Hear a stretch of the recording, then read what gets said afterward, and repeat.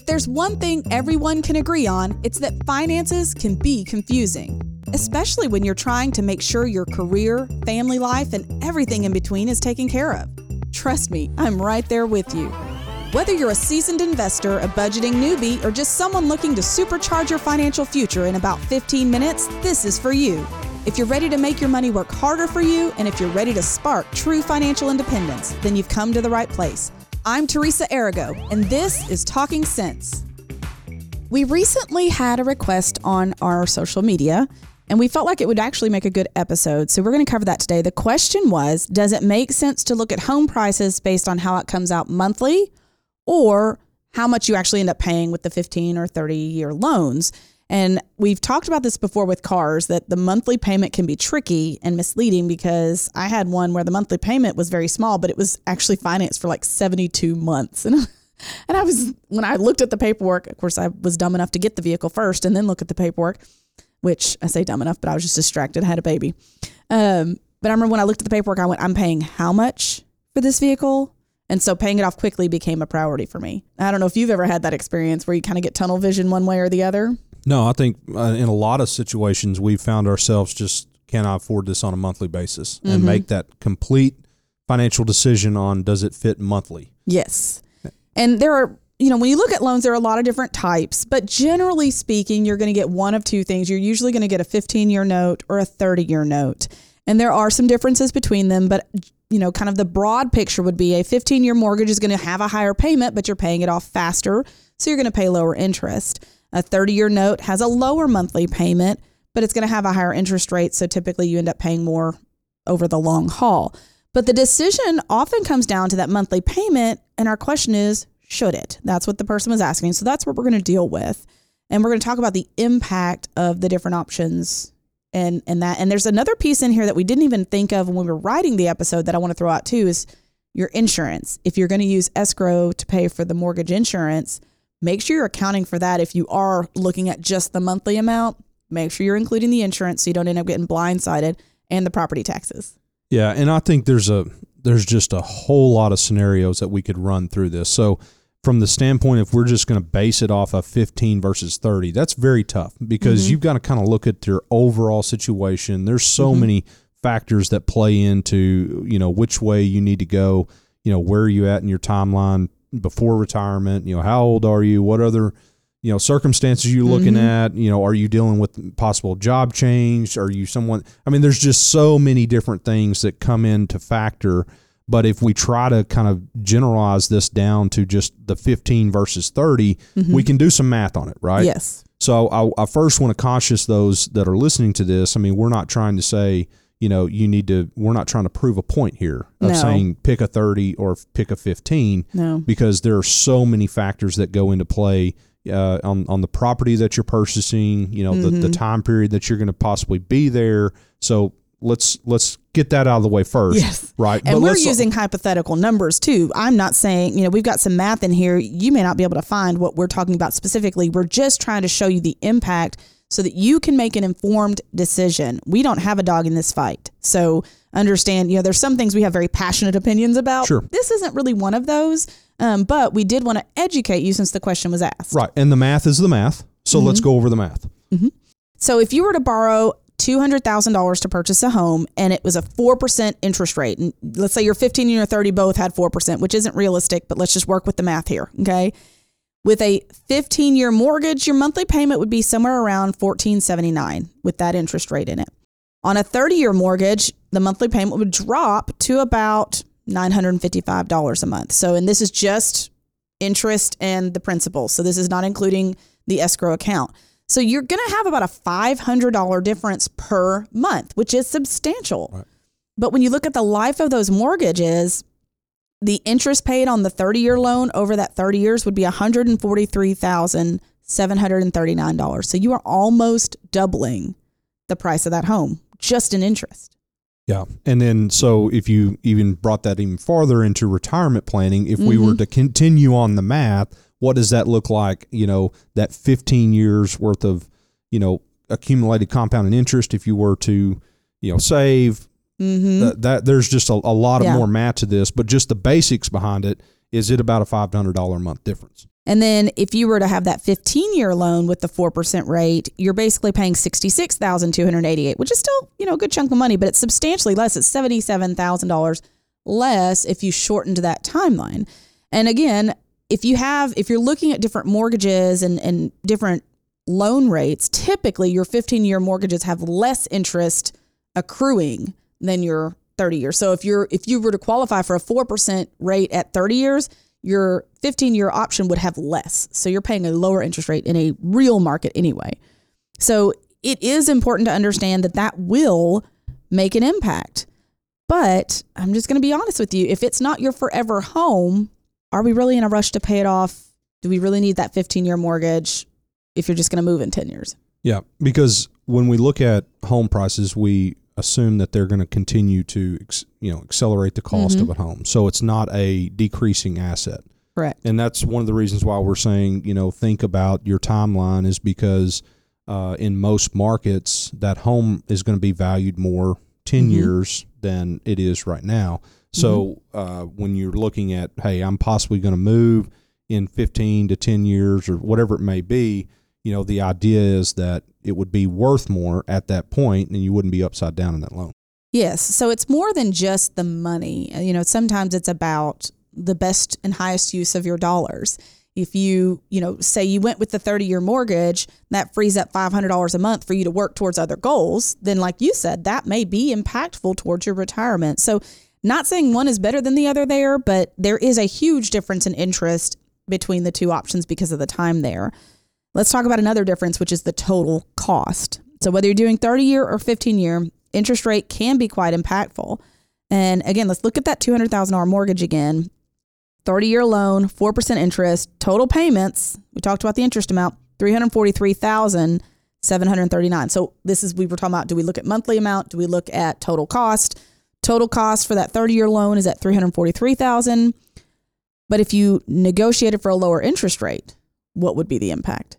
So if you drop that down to 3%, then you're down to $303,554 on that same 30-year mortgage.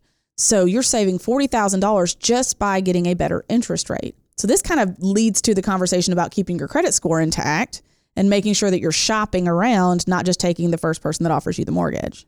Right. And so, purchasing a car, interest rate, if you're on a short-term note, 3 to 5 years or whatever it may be, not that big of a difference, right? But when you're looking at a 30-year note, 1% can be huge over that time. Yes. So obviously we're in a high interest rate environment right now for where we've been because we were in a historically just exceptionally low interest rate environment for so many years, and people were borrowing money at 1, 2, 3% on a 30-year note, and now that's turned into 7%. So when you're going around shopping for a mortgage right now, it's a big difference between 8 and 7 or 7 and 6. And this is where I have a bit of a kind of passionate opinion. Instead of going to a person, go to a broker who can shop around for you. And I feel the same about insurance. Go to a broker, someone that can shop around for you, so that you don't have to go to 30 different places. Because here's the challenge. If you go to 4 or 5 different banks, let's say you go to individual banks, and you go to them and you say, hey, I'd like a quote on this mortgage loan that I'm considering, each of them is pulling your credit score individually. And we've talked about this in the past, that the number of hits to your credit when people are checking your score can negatively impact your score. So if you're going to do that, do them all in a short period of time so they all count as one check. But if you can use a broker, they do one check and they can give you all this information with that one check. So I think it's important that you shop it. Yes, that is very important. And then also, again, look past just the monthly rate right now, because obviously buying a home is something that's long term. Yes. So you've got to look at the overall, where you want to be in 5 years. I know a lot of times right now, the idea is that go ahead and purchase that home, get into that interest rate, and then refinance later. And that may happen, right?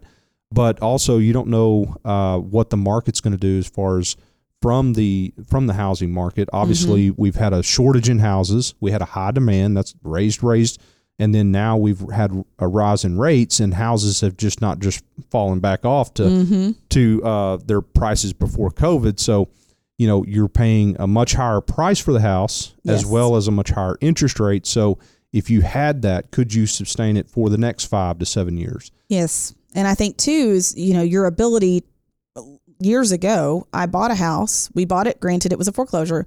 We fixed it up a little bit. We sold it the next year, made a pretty penny off of it. We didn't intend to have to sell the next year, but we needed to move for work. And so it used to be you could buy a house, do a couple little upgrades, and then move out in a year or two. But with buying homes at a bit of a premium, that's probably not going to be as easy for people as it used to be. So it is important to think about your timeline and make sure that you're setting yourself up to win long term. Another thing, if this is your forever home, then it may make sense to accelerate your payoff, to either choose the shorter term, or if you're already in a longer mortgage, accelerate those payments, because having that debt paid off, if it's your forever home, absolutely makes sense to me. Yeah, and we talk about that with some retiree clients that are coming in maybe 5-7 years out from retirement, and they're doing well and contributing to their 401k. They've done well in their savings, and now we're looking at, okay, expenses in retirement, and maybe they've got 10 years left on that house. What if we could go into retirement debt free? So that's one of the things that we look at, with our retirees, is what kind of debt you're going to carry into retirement.